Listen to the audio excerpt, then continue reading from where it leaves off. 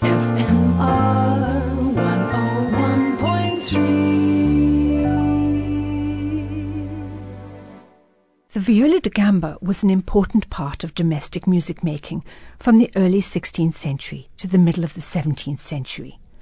Wealthy households owned a chest of viols, described by a contemporary as a large hutch with several partitions lined with green baize, to keep the instruments from being injured by the weather. In such a chest would reside 6 viols, 2 treble, 2 tenor, and 2 bass. Now, even with the large families of the day, that's quite a lot of instruments. So some households instructed their servants to learn to play the viol, and some recruited local musicians to join them. This changed dramatically after the restoration of Charles II in 1660. He brought with him a taste for fashionable French music associated with violins, and soon composers were writing for the violin instead of the viol. But this new introduction was not embraced by all. Purcell's contemporary Thomas Mace was suspicious of the high-prized noise of the violin, writing that it was fit to make a man's ears glow and to fill his brains full of frisks, a contrast to the sprightly, generous and heroic viol. Roger North was less critical, acknowledging that the violin had its place. However, the bass viol was an instrument that he described as noble. With its vast compass, it was wonderfully more copious than the violin. Amongst the last pieces composed for the viol in England are sonatas by Lorenzo Bocchi in his book A Musical Entertainment for a Chamber, published in 1724. Bocchi was one of the many Italians who found work in Britain during the 18th century, working in Edinburgh and Dublin. Judging by his compositions, he played the viol himself. The affettuoso movement from his sonata in D minor makes use of descending sequences in what is a reflective duet for 2 bass viols.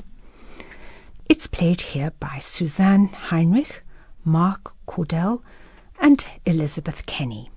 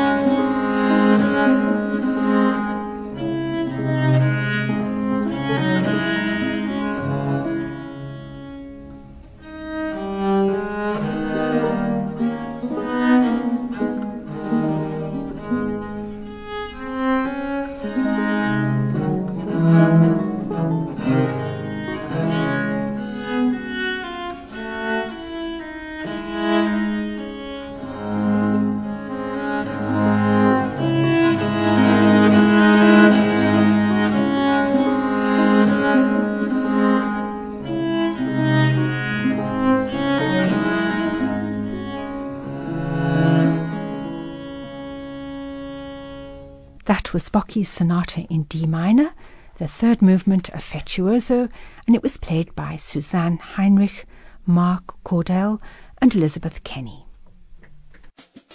FMR